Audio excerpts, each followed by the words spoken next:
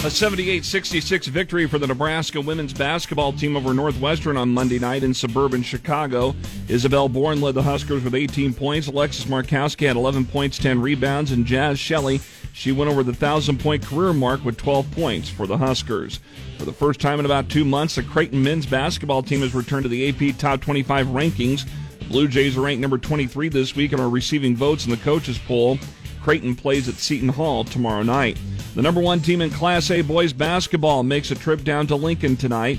Top-ranked Bellevue West plays at Southeast. We'll have coverage here on KFOR beginning at 7:20. Chris Schmidt will have the call. An effort from new Nebraska head football coach Matt Rhule and his staff this week to build up relationships with high school coaches in the state of Texas. Recruiting Texas has always been competitive, especially with the University of Texas, Texas A&M, and other major schools, according to former Husker football defensive coordinator Charlie McBride.